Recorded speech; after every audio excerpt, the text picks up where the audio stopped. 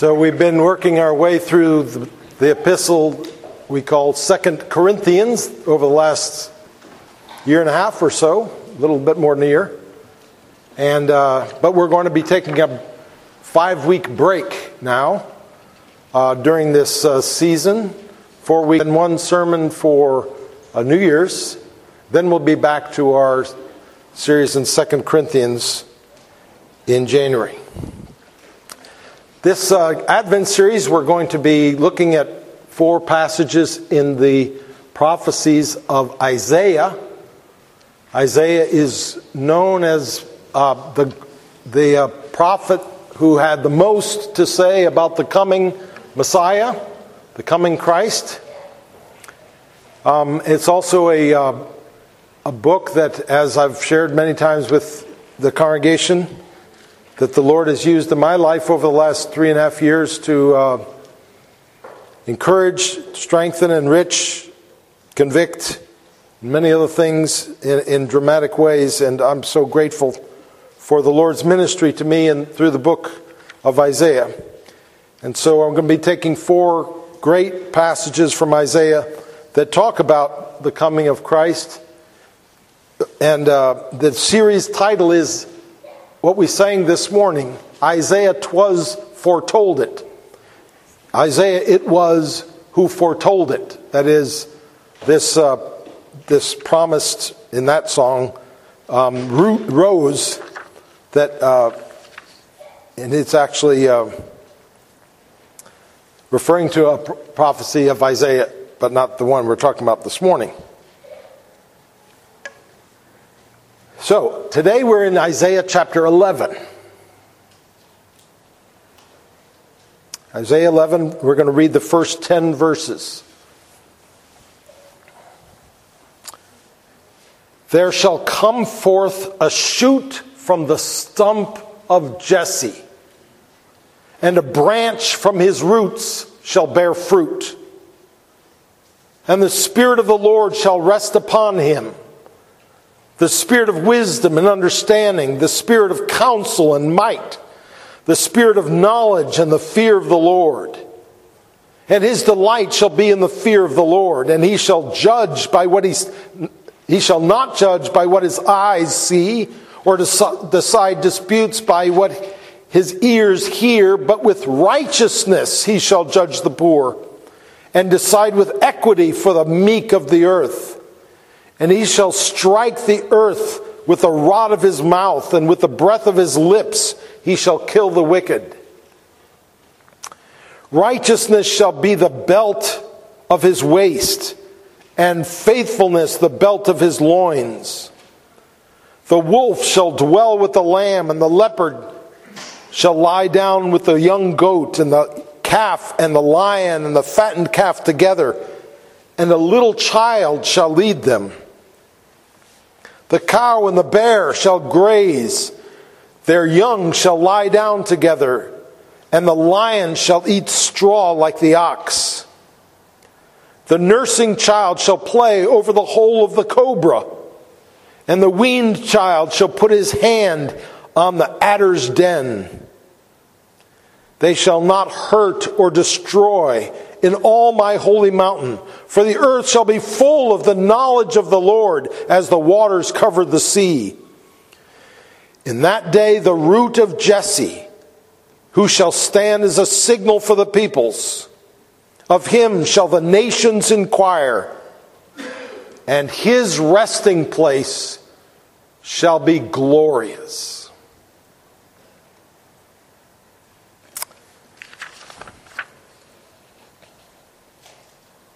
Now, in the prophecies of the Old Testament pointing forward to the coming of Jesus, there are many well-known themes. He's the anointed one, the Messiah. He's the Lamb of God. He's the King of Kings. He's the child of the promise. He's the Son of David, the Son of Man, the suffering servant, the great prophet, the cornerstone, even the seed of the woman. But the one we're going to talk about this morning is relatively unknown among the Christian community, even though it's mentioned numerous times in the Old Testament prophets. We're talking about Jesus as the promised branch. Now, there's a few other places in Isaiah which refer to Jesus as the coming branch, but even more prominent ones in Jeremiah and Zechariah. Let me read a few of them for you. Jeremiah 23:5, "Behold, the days are coming when I will raise up for David a righteous branch, and he shall reign as king and deal wisely, and shall execute justice and righteousness in the land." Jeremiah 33:15, "In those days and at that time I will cause a righteous branch to spring up for David, and he shall execute justice and righteousness in the land." Zechariah 3:8, "Hear now, O Joshua the high priest, behold, I will bring my servant the branch." And Zechariah 6:12, "Behold, the man whose name is the branch, for he shall branch out from his place, and he shall build the temple of the Lord." Now let's talk about what is going on. Obviously there's something here, some reason that Jesus is being referred to as the branch. And what's the point? What's the picture here? What's the image? Well, as our passage says, "There shall come forth a shoot from the stump of Jesse, and a branch from his roots shall bear fruit." So what we have, the picture here, isn't just a branch, like a branch that falls off a tree, or a branch that you prune off a tree, but a branch that is growing up out of what looks like a dead stump. So a tree has been cut down with an axe. They didn't have chainsaws back then, believe it or not. Cut down with an axe, and a shoot or a new tree, but looks like just a small thing now, is growing up out of the stump. And that's the picture that we have before us. And in the Bible, the first thing that you would think of when you see a stump is destruction and judgment. Because it's a tree that has been brought low. Like a person. It was big and glorious and high and mighty, and it has been brought low, and now there's just this stump left.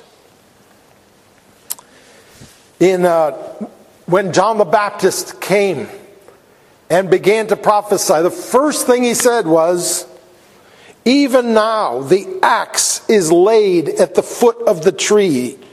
Every tree, therefore, that does not bear good fruit is cut down and thrown into the fire." Matthew 3:10. And the idea, the axe is laid at the foot of the tree. When you cut down a tree, you put the axe where you want it, then you pull it back and you swing it. And the axe is already laid at the foot of the tree. That's how close the people are to being judged by God, being destroyed by God. And so he begins to proclaim the message of repentance to them. Now, we have to understand that for us a stump is a little bit different than for them.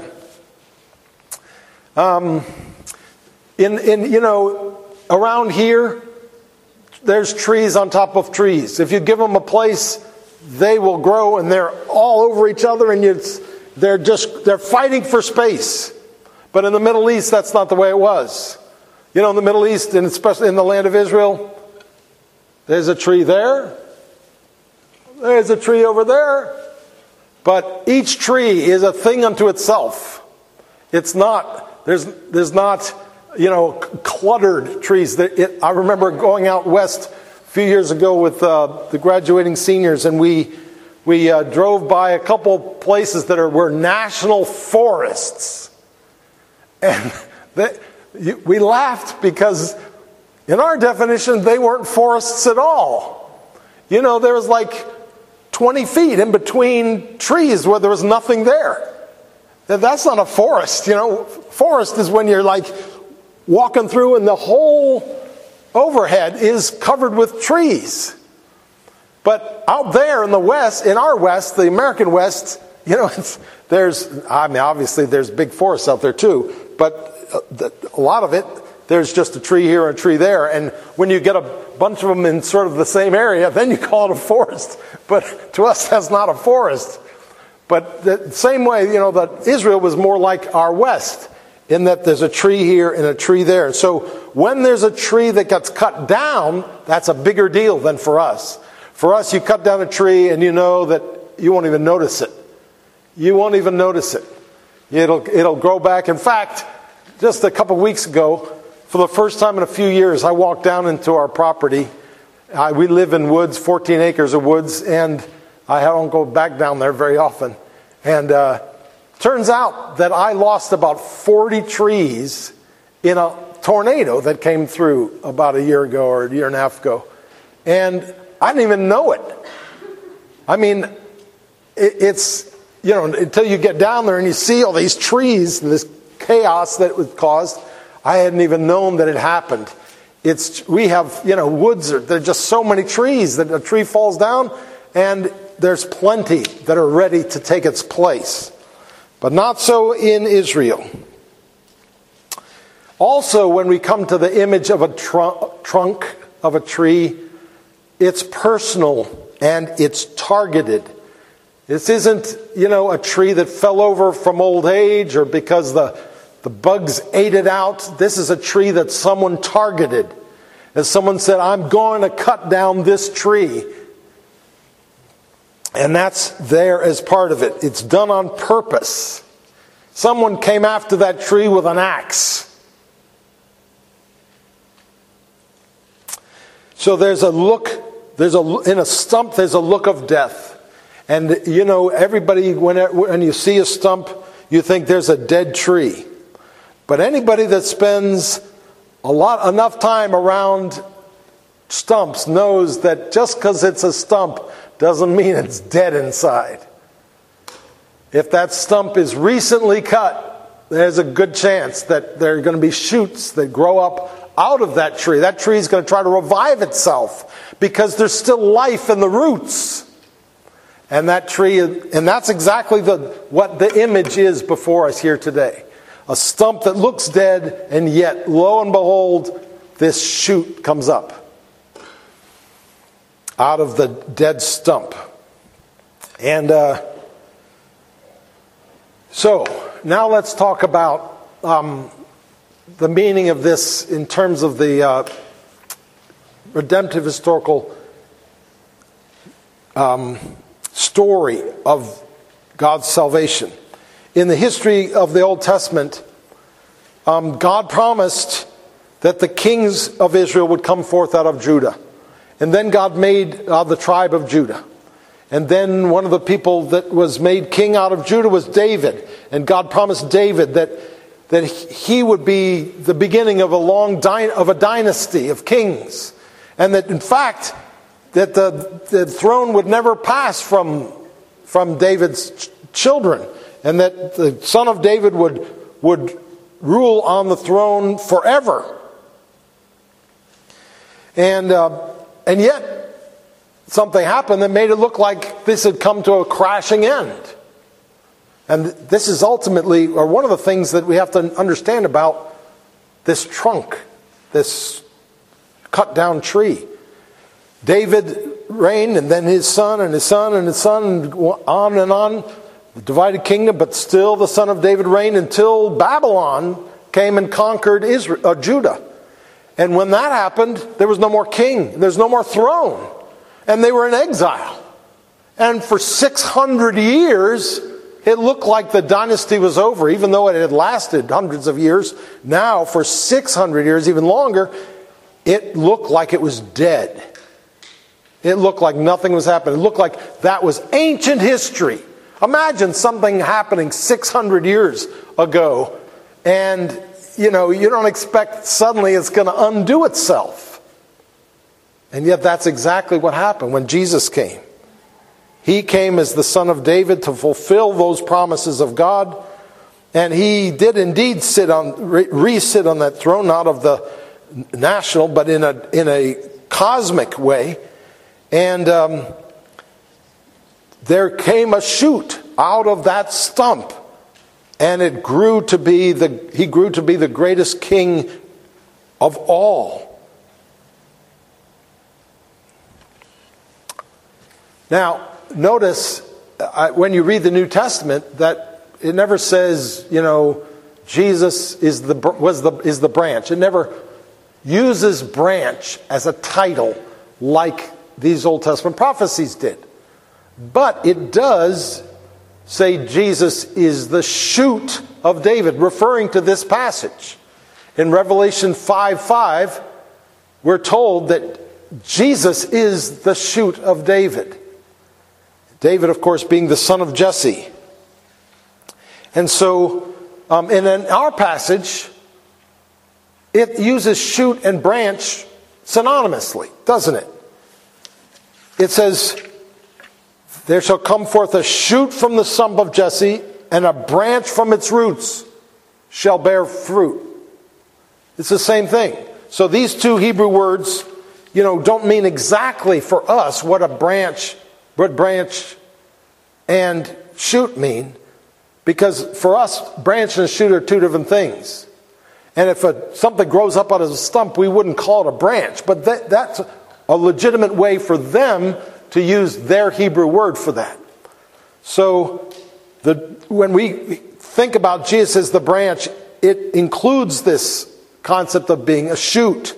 And indeed, we're told that he is the shoot that was promised in the Old Testament. Probably this is what is behind the intriguing story that at the triumphal entry into Jerusalem, they had palm branches that they waved to acknowledge him as their king, because he was the promised one. He was the branch that the Old Testament prophets spoke and said that would come. And it also, this may be what is behind the strange allusion to what the Old Testament scripture says in Matthew 2:23, he shall be called a Nazarene. This is to fulfill the prophet that said he shall be called a Nazarene. And there is no prophet that said he shall be called a Nazarene. But the word Nazarene is very similar to the word for branch in Hebrew. And it may even be that Nazareth was named after, Branchville kind of thing. And that's what this is the fulfillment. This is referring to Isaiah 11:1 when it says that. Anyway, so you get the picture of what is being promised here and why this image is used to refer to Jesus. But let's now take time and just sort of consider it and what this means for us and what this means for the world and what this means for us as we contemplate the coming of Christ. It's not just the dynasty of David that seemed to have come to an end. That was just one more institution that looked like man had failed and man couldn't keep it going and man had come to the end of himself. And the fact is, this is true in 1,000 different ways. Everything we do eventually fails. And mankind as a whole has failed. And it's perhaps never been more clear that this is true than in our generation. Our hope for ourselves and our future has been cut off.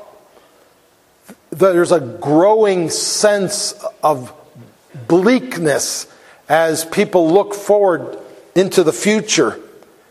We're in a predicament where it's obvious that, all of our efforts are not working.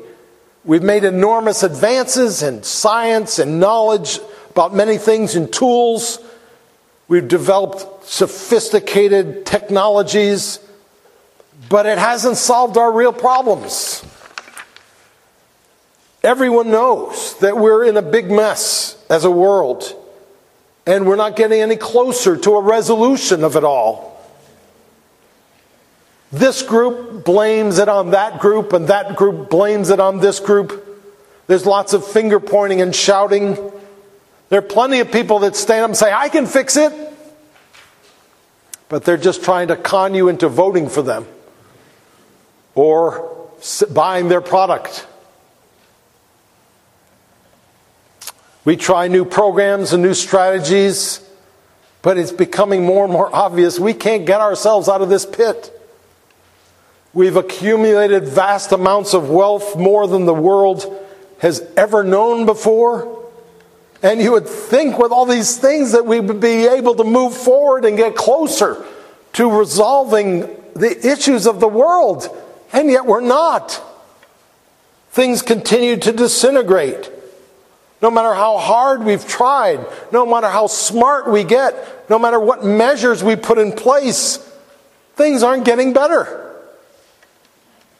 This is why there's a skyrocketing suicide rate. I think this is why that there's so many people dying of drug overdoses. I think this is why so many people don't even want to read the news. Don't want to pay attention to what's happening in the world around them. Because it just looks like it's just running like a snowballing down a hill with no hope in sight. You know, really good chess players can tell that if they've won, that they've won or lost several moves before checkmate. You know, they say, I'm sunk. Or they say, I've got him. And that's like, even though they're still playing, there's still people on the board, it's already obvious what's happening. And that's where we are, it seems to me, today. The game's still going, it's not over yet, but it's become more and more obvious that this world is a losing venture. There is no future. More and more mankind and this world look like a dead stump. Israel, in some ways, was the final proof of human failure. You know, all other societies had failed, but Israel was given special privileges, special messages from God. He told them who he was, and he told them the way he works and what he required of them. He adopted them as his people, as his sons and daughters. He revealed himself to them so that they saw his glory and enjoyed his presence. He entered into covenants with them, a special relationship with these special ones. He gave them his law. He told them how to live so that they might prosper. He taught them how to worship. And he gave them both the privilege of worshiping and the call to worship. And also instructions of how to worship. He gave them promises. He showed them his mercies in many different ways. He protected them from dangers in many different ways. And yet still they failed. With all of this, they still failed. They became a flop just like the rest. And they are a dead stump just like we are, who are not Jews. What began in paradise is ending in a trash heap. I don't know if you've noticed the irony of the fires in California and the town that has been burned to the ground called Paradise. Paradise.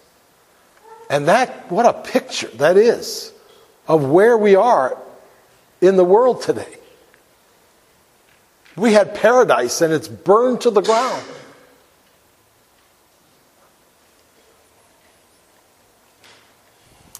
But out of the dust and the ashes of man's self-destruction has arisen a small seedling. It looks insignificant, but it is growing and has been growing. It's growing into a mighty tree.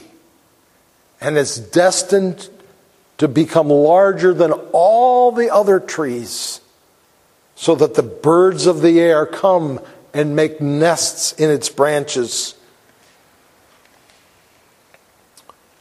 Jesus came into the broken, desolate world that was a result of our sin and his curse responding to our sin. He is the shoot that grows out of the seemingly dead trunk, dead stump. Jesus himself looks like he looked like a dead tree stump himself, didn't he? Unjustly cut down. But then suddenly he burst forth in new life. And now he is growing up into a whole new world. Some see and receive this hope, and others, though they long for a solution to the death and desolation, they don't want Christ to be the solution. They don't want to be any part of his solution. And they keep singing their depressing dirge of despair in our ears. And it's easy to get sucked into this world's misery and despair. We live in this world and we breathe its air every day. It fills our society's songs and our movies and our political discourse and our jokes and our conversations. But the fact is, in Christ, we have hope. We have life. And God calls us to not pay attention to the atmosphere of this world, but to be listening to the song of heaven, the song of God's promises, the song of what he has begun, the song of Christ's hope, the song of his promises. He says to us, if then you have been raised with Christ, seek the things that are above, where Christ is, seated at the right hand of God.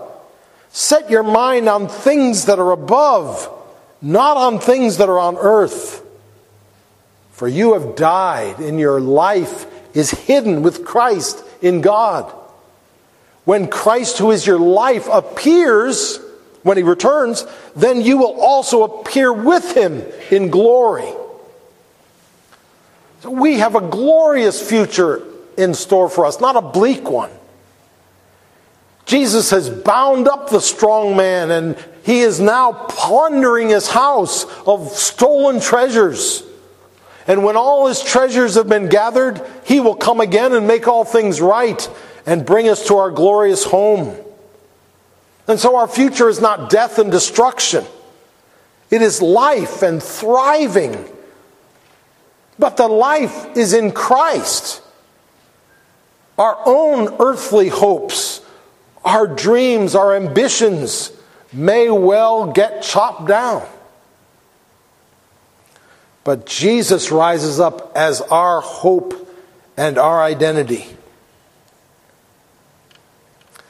When I was young, I had ambitions, I had dreams of what my life would be. I had expectations of how things would work out. I had hopes of how I would be received and loved in the context of my family, my marriage, my ministry, my friends.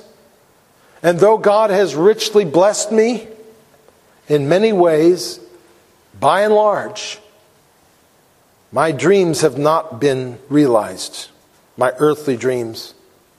And frankly, I'm so glad they weren't. Because out of the dead trunk, the dead stump of my dreams, has grown a shoot that is so much better than my best dreams and hopes. If all my dreams and hopes had been fulfilled, I'd be all wrapped up in enjoying them and glorying in them. But I am left with Jesus. And what a wonderful thing it is to be left with Jesus. For his loving kindness is better than life. Even life at its best. I'd rather have Jesus than silver or gold.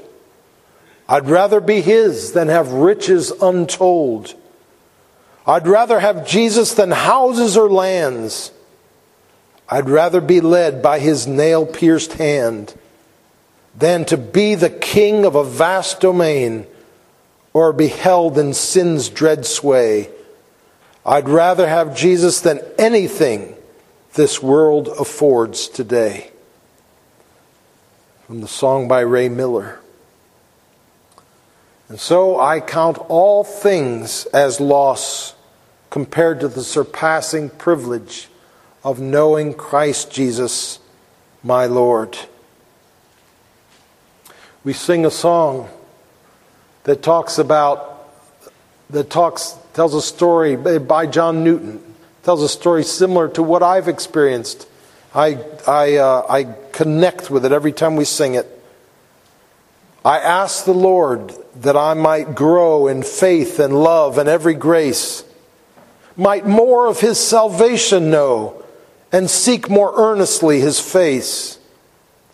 'Twas he who taught me thus to pray, and he, I trust, has answered prayer. But it has been in such a way as almost drove me to despair. I hoped that in some favored hour at once he'd answer my request, and by his love's constraining power subdue my sins and give me rest. Instead of this, he made me feel the hidden evils of my heart, and let the angry powers of hell assault my soul in every part. Yea, more with his own hand he seemed intent to aggravate my woe. Crossed all the fair designs I'd schemed, humbled my heart and made me low and laid me low. Lord, why is this? I trembling cried. Wilt thou pursue thy worm to death? 'Tis in this way, the Lord replied, I answer prayer for grace and faith. These inward trials I employ from self and pride to set thee free and break thy schemes of earthly joy, that thou mayest find thy all in me. In my opinion, there's a heresy being taught in many churches and many books today, which paints God as the great miracle grower, helping people to become bigger and better. But the fact is, God is a lumberjack who chops down our pride and our earthly glory, our self-sufficiency and our self-assurance, and then lets Jesus spring up from the dead stump, from our brokenness and our humbleness, and causes us to thrive in his new life. You see, I think God loves stumps. He loves those who have been cut low. He opposes the proud, but gives grace to the humble. A broken and contrite heart he will not despise. I keep wanting God to improve me, but it seems instead he wants to replace me, to live his life in me instead of letting me live my life in a new, improved way. May our lives be stumps out of which the Son of God springs up in hope and in eternal life.